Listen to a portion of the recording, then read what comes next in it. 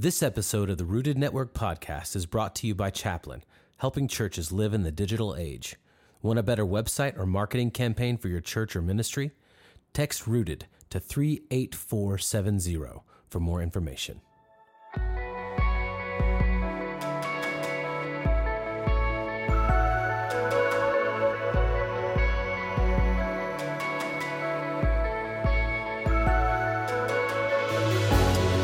Welcome to the Rooted Network podcast. I am your host and president of the Rooted Network, Stephen Miller. And today I am joined by Courtney Orlando. What's up? And Andy Rozier. Hey. And John Collado. Yo, yo. A.K.A. Collado. Collado.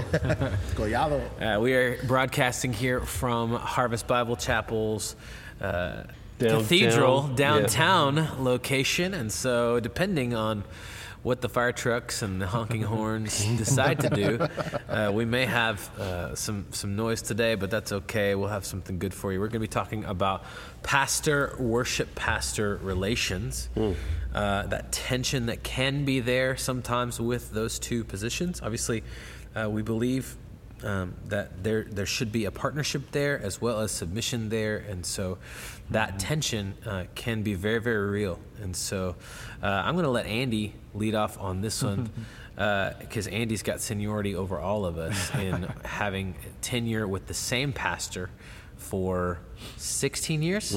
16 years. Andy, man, sure. You know, James may or may not listen to this. Yeah, but you know, I don't know if he listens to podcasts. I know that you'd say the same thing if he was in the room. Oh yeah, for sure. You know. Oh yeah, we've talked about it. Yeah, man. I think that this is a hot topic for me because I see a lot of division in the church. I do believe that if the enemy can divide this relationship, he can actually divide the church. You know.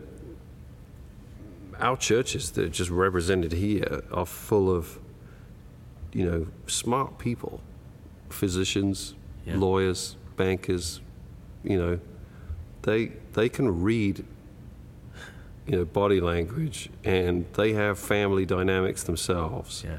And when a worship leader is in a bad place with his senior pastor, or lead pastor, you know, whatever you want to call them, then the people can see right through that, and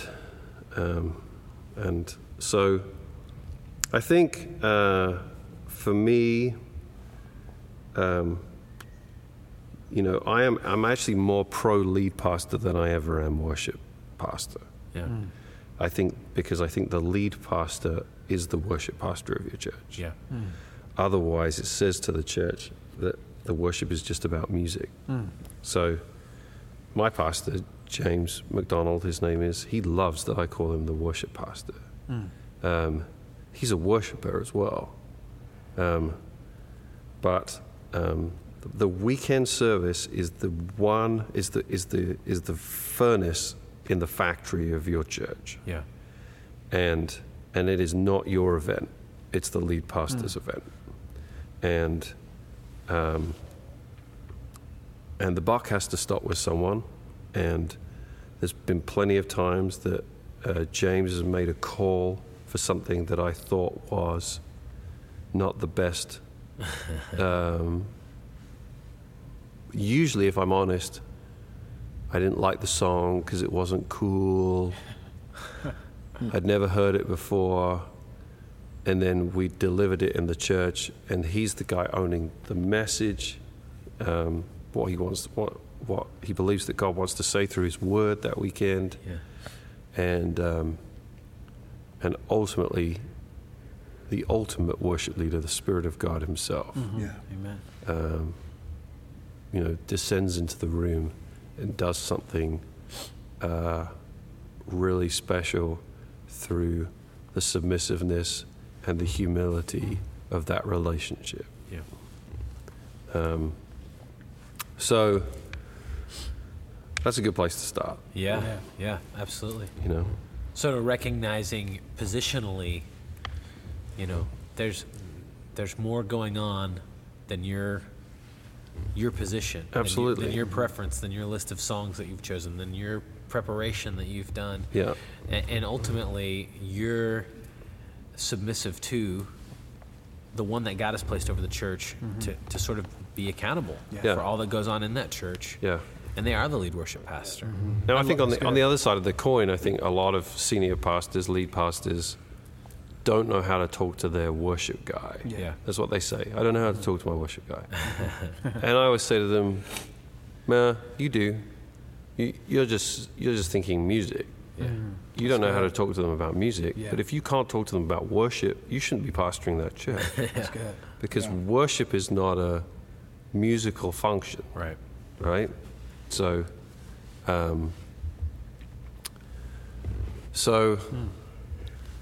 you know, if you can, so I'm like I said, I'm pretty pro lead pastor, but it's on him. Yeah. It's on him. Yeah. I really believe that at the end of the day, it's on the lead pastor to lead the relationship between those two people. Yeah. And to recruit the worship leader to their mission and the mission of the church, so that when calls get made and different stylistic preferences collide, both can be united. Yeah. Yeah.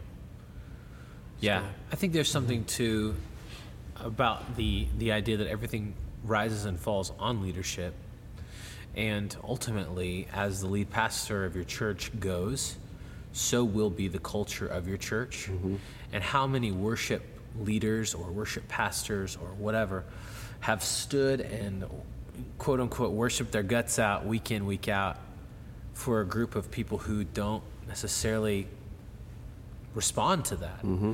But then you've got a church, and without fail, I would love to do a study on this, but from what I can gather, just observing and studying different churches, the churches that truly kind of get it in worship, every single one of them has a lead pastor that is himself a worshiper. Mm-hmm. He's not trying to delegate that task to somebody, saying, well, I'm not a worshiper, but I want to be a worshiping church, so I'm going to hire a guy who I can just have take it. They're thinking about worship. They're experienced. They're on the front row. They're raising their hands. They're singing. They're part of the songwriting processes. They're part of the worship planning processes. They're texting their worship leaders saying, "What about this song and this song and this song?" They're looking at it as a partnership, and that they're leading the worship of the church. And so. But now we listen. Now there's a guy on here listening saying, "Well, my senior pastor's not a worshiper. Right. Like, you know, like he's not interested in worship. He just tells me to do my thing. Yeah. Mm-hmm. Well,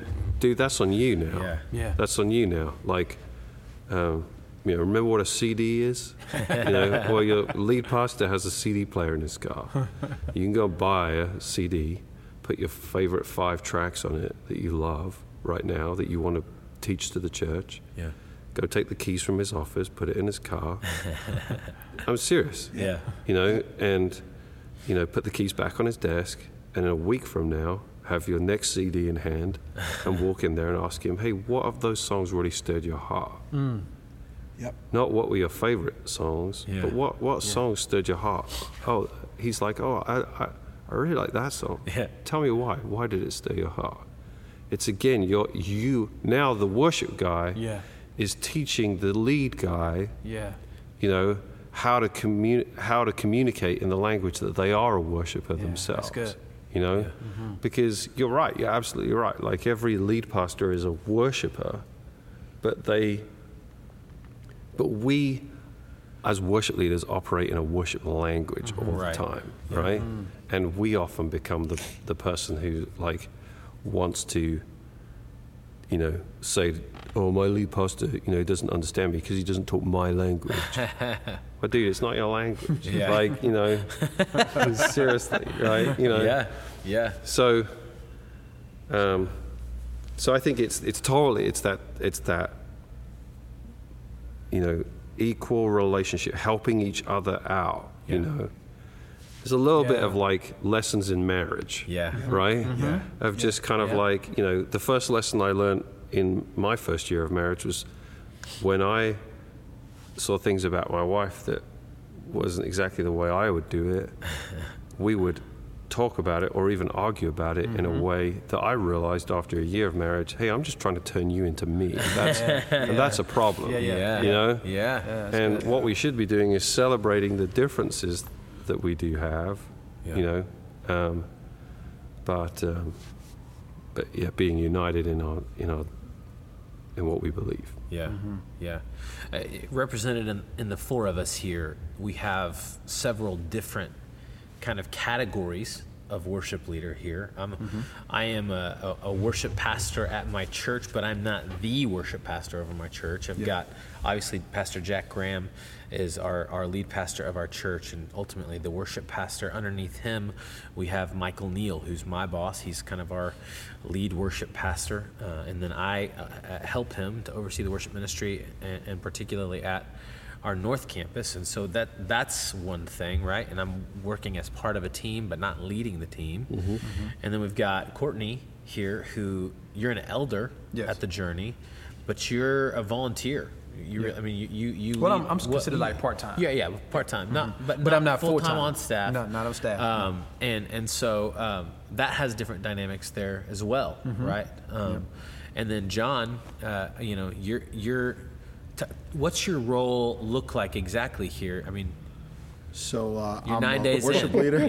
You're 9 days in. So I'm 9 days in, and I'm still trying to figure that out. No, man, I'm part of it. I'm part of the team. I'm part of the worship team, and I get to serve alongside a great team. But before moving here, I was a worship pastor over a campus and responsible for multiple sets and the direction of the music. And I was the guy picking the music and teaching the music and executing the music from start to finish. And,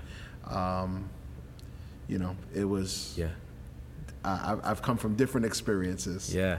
And so kind of given all that information, like just the different levels, and every church has that, right? You've got your volunteer, you've maybe got a contractor, or something like that. You've got part-time, bivocational, you've got full-time, you've got your guy who's your student pastor and your worship pastor. You've got a woman who's the wife of the lead pastor who's leading. That's Lauren, right? She's Matt's Lauren Chandler's on our leadership team. She's Matt Chandler's wife, and she's a volunteer worship leader at the church, leads alongside Michael Bleeker, and so there's that. There's just different. Or you've got Glenn Packiam, who's also on our leadership team, and he's the lead pastor, who's used to be a worship pastor, and now he's, so all that represented within this network. Every single one of us have experienced what it's like to have poured your heart and your soul into planning a worship experience, not just a set, right? But sort of the liturgy and the expression of what the church is going to be doing that weekend. And then on Saturday night or Sunday morning, you get a call or you get a text. Oh, that text message from your worship, from your lead pastor. Hey, I'm going to go long. I need you to cut. Or hey, I feel the Holy Spirit's leading me a different direction in the sermon today from what I told you, and so we need to do this, and this song, right? Or whatever. I think that there are multiple responses that we can have, right?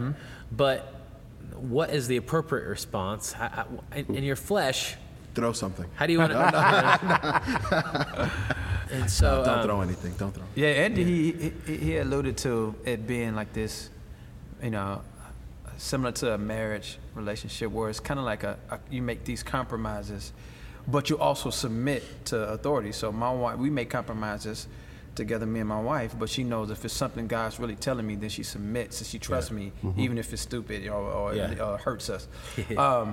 But, I remember a couple of times where, I put together a set, and one of the songs I used to sing at my grandma's church and during offering, and I remember passionately wanting to set this song up and give the history behind the song, and I did it the first service, and then, pastor came up and was like, hey, I feel like that, the talking between them was a little too much, and yada, yada, yada, and I was like, what you talking about, man? That's history for me. But in that moment, I had to submit to his wisdom, even if I couldn't see it. I'm like, it may be some wisdom that I can't see. So I'm gonna bend to that, and I just say, okay, I got you. I cut that part out. But in another occasion where the pastor had to trust me was when I did a song called Sanctuary, and it was his first time hearing it, and he heard it the first service. He was like, oh, that song just seemed a little drawn out and a little kind of sad. And I was like, bro, I was like, trust me, this is even though you haven't heard it, it's people who are in our congregation who grew up listening to the song. And then he trusted me, and then by the third service, he was like, oh, I probably don't feel it, but I saw how it benefited our congregation. And so he trusted me on that because it was, and he used his wisdom and was saying, this is a song that I personally don't gravitate towards. But he trusted me to follow in the spirit as well, and it ended up working out too. So I think we're talking about the church. This is like God's bride.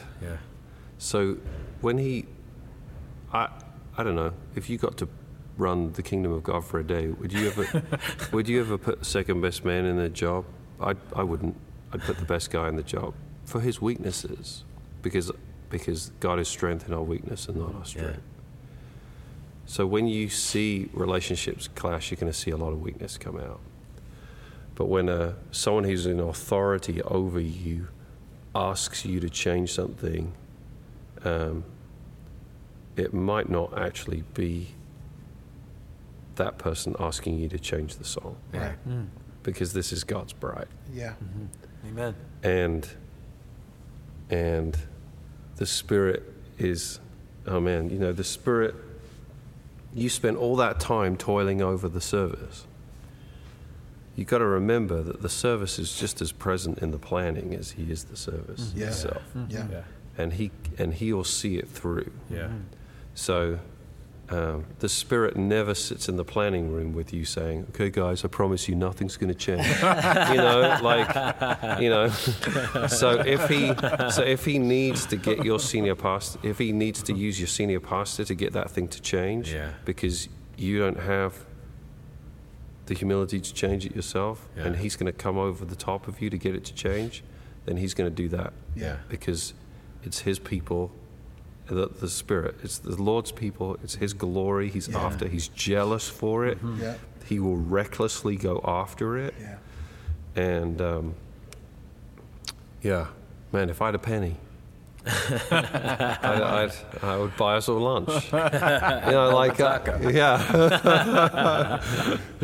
I mean, my flesh is at war with my soul. It is. It is every weekend. I haven't solved that. If anybody knows how to solve that, man, I love music. I love music, and I love the power of music. But God didn't call us to love music. He called us to love the people. He called your pastor to love the people.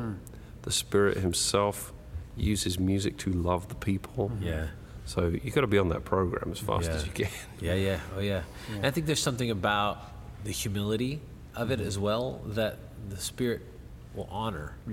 When we humble ourselves and say, okay, you've placed this person over me and I'm going to submit, he embraces that, right? He gives grace to that. Whereas if you bow up and you say, no, man, this is it. What does the scripture say? He opposes the proud. Right. And so the principle is true across the board. And this is, we're talking about lead pastor, worship pastor, but let's just say, John, and one day Andy's going to come to you and say, I love that, but we need to do this instead. It's going to happen. It's going to happen. Or Michael will come to me. Hey, man, let's not do that song. Let's do this one instead. Or Russ is going to come to you. Or whatever. I mean, we've all got people over us. And sometimes they're younger than we are. Sometimes they're less experienced than we are. Sometimes you don't know why they're over you. I mean, that's just the truth. Absolutely. And not just in this circle, but in the church in general. Absolutely. So we have a response. We have two responses. We can respond with pride, Yeah. or we can respond with humility. Yeah, amen. You know, I think what fuels the background of each response, whether with pride or humility, is really our perspective on why we do what we're doing. This is either our career, this is our job, this is what we stand for, this represents our talents, this represents our abilities, our experiences, or this is our calling. And with that, nobody could rob that calling. And so when you have that calling, it enables you to have a servant's heart. And when you have that servant's heart, and this is not necessarily a job or a paycheck, then it's a lot easier to have that humility in response rather than an aggressive response or a proud response or a resistant response. You become less territorial when it's a calling rather than a career. Absolutely. Don't you know how hard I worked on this? I spent all week doing this. That's a very career-minded response because you're building something, whereas a calling is, okay, if you want me to go get lunch, I'll go get lunch. Oh, you don't want me to sing today? All right, not a problem. You want me to clean the bathrooms? Wherever you want me to serve. Why? Because a calling is a calling. Whom God calls, he equips, and that really just gives the bones to a servant's heart. Right? So, you know? Your functional roles are not your foundational identity. Exactly. Yeah. Can I quote Glenn Packiam? Do it. We'll give him credit. You know?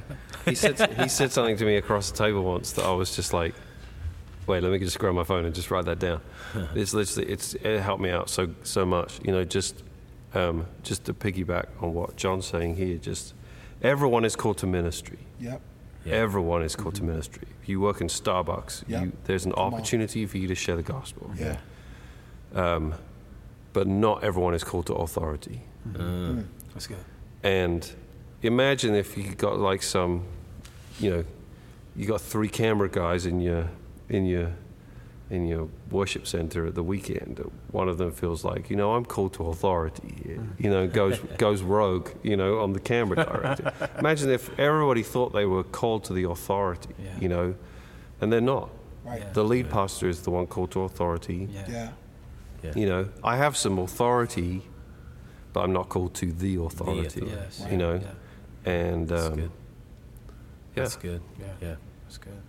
Man, thanks, Glenn. I've seen many worship leaders have to hit that highway because they fought for their way. And, I think you should enter into ministry, period, with the loose grip, knowing that God can call an audible at any minute. Absolutely. And switch that thing up. One of the things I can say, one of the most encouraging things, is when you see your pastors worshiping, when you see them with tears streaming down their face. Absolutely. When you see them come up and they're choking on their tears before they preach, because the word of God, the word of God spoke through the music and moved them, and that's our partnership. You know what I'm saying? And it's teamwork. And I honestly can say, man, we have our lead pastors are just great, man. They're worshipers. And, and I grew up with, the pastor had, I guess it was dignity, I don't know, they thought it was dignity, where the pastor just never showed no emotion. He'd just sit in the big chair in the middle and be like, you know what I'm saying, singing, but you never saw him vulnerable, crying. But I love now that I can see my brothers who pastor me shedding tears, whether it be over their own sin, whether it be over the congregation, whether it be tears of joy of God's grace and goodness. But man, it does wonders when they are engaging on the from the scripture and the music which they trusted you to pick out for that day's service. You use that word trust, and I think in addition to humility, trust is the next key factor of the worship pastor relationship. What are some ways, Andy, you can start us out, man, but how do you build trust? How do you gain trust as a worship pastor? And if we could venture to say, how could a lead pastor gain trust from his worship pastor? How do you engender that and build that? Wow. Well, I think that for sure, that a mutual appreciation for each other's giftedness. I call it waving the flag. Just like I love getting off the stage at the end of the weekend. I'm driving home, and I'll just text my pastor and just be like, "Dude, you brought it this weekend.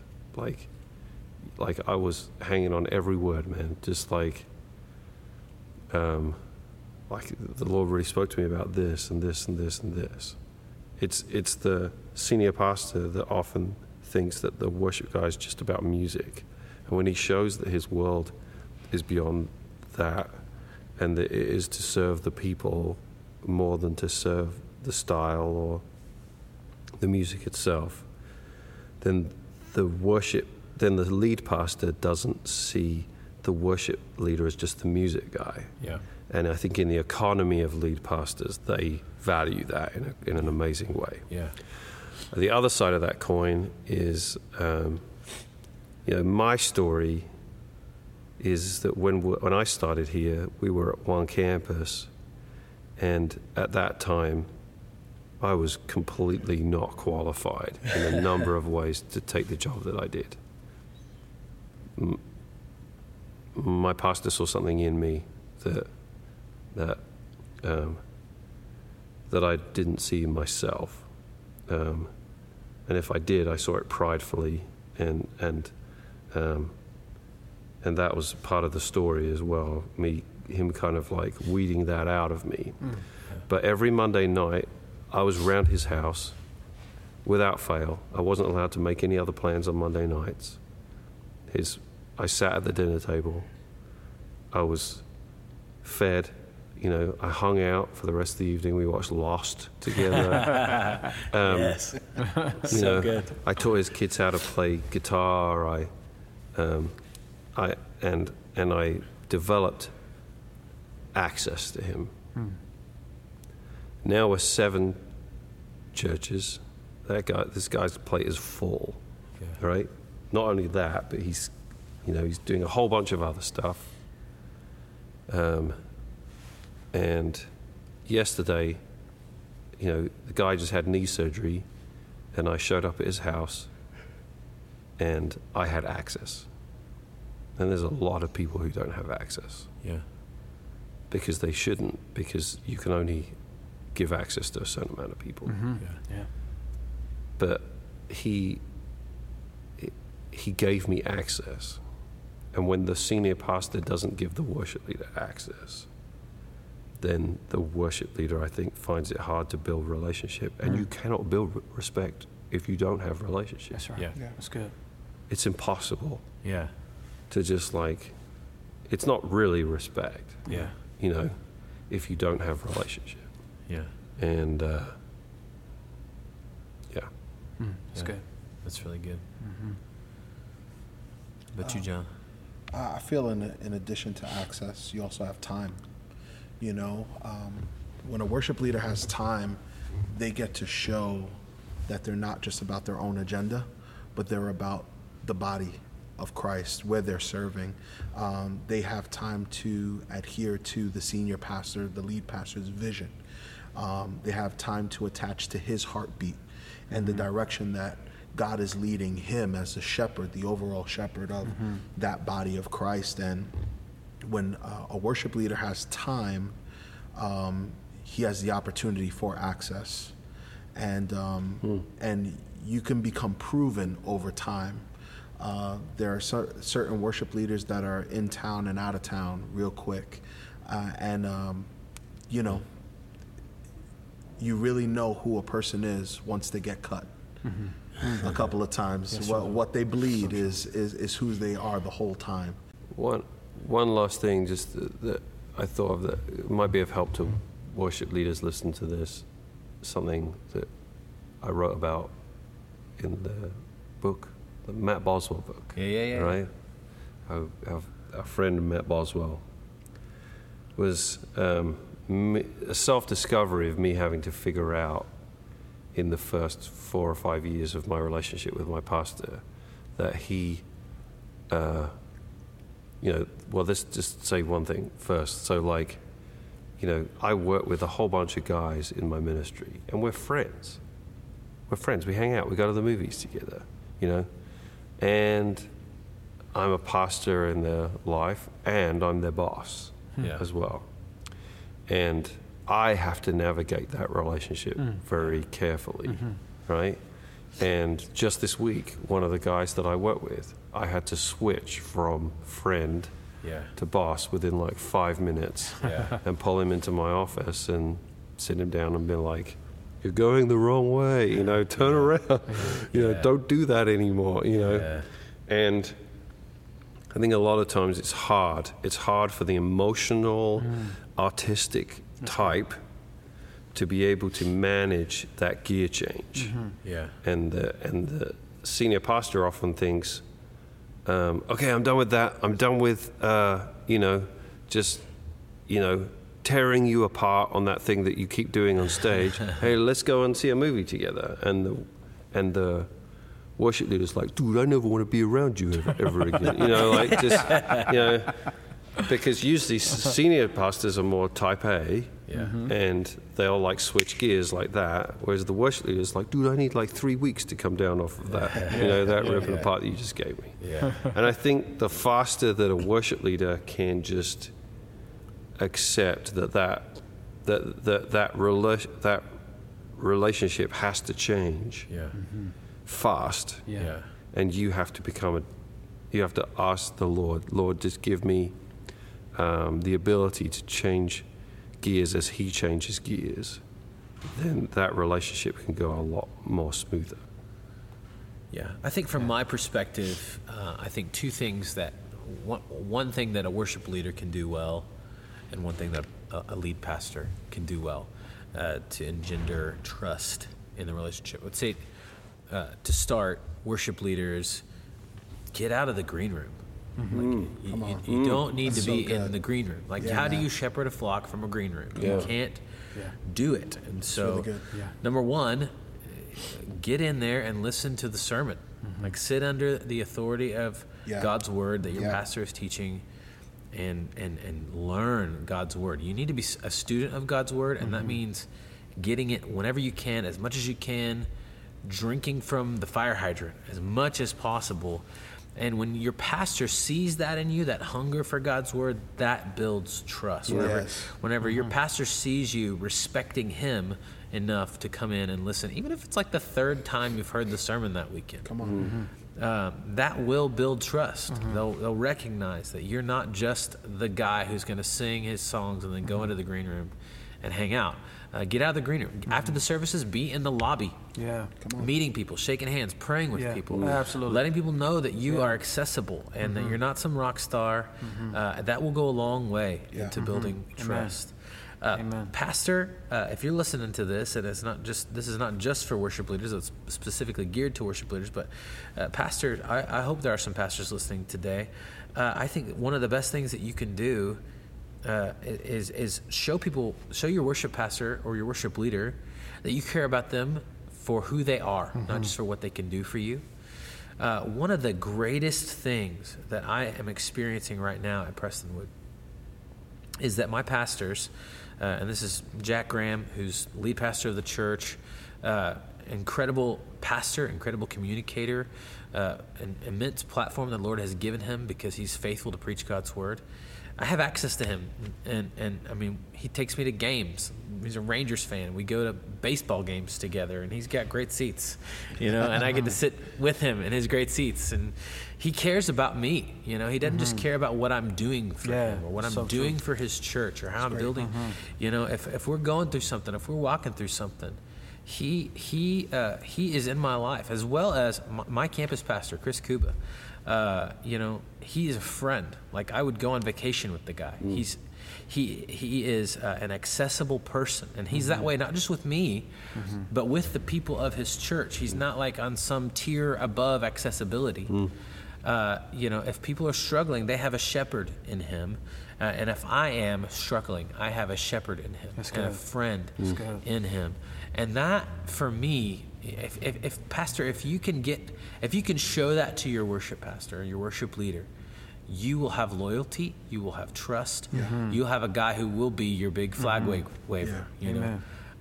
And that builds trust, that builds loyalty, that builds longevity, and ultimately, I think it's just a much better working relationship, ministry relationship. And when that happens, and all the gears are kind of turning the right direction, everything just works better. So the more you can do that, guys, I would really recommend and advise that. And so, Courtney, we got about 2 minutes left. Yeah, no, man. You give me your one thing, man. Good. Absolutely, bro. No, I concur with all that was said. Just being known.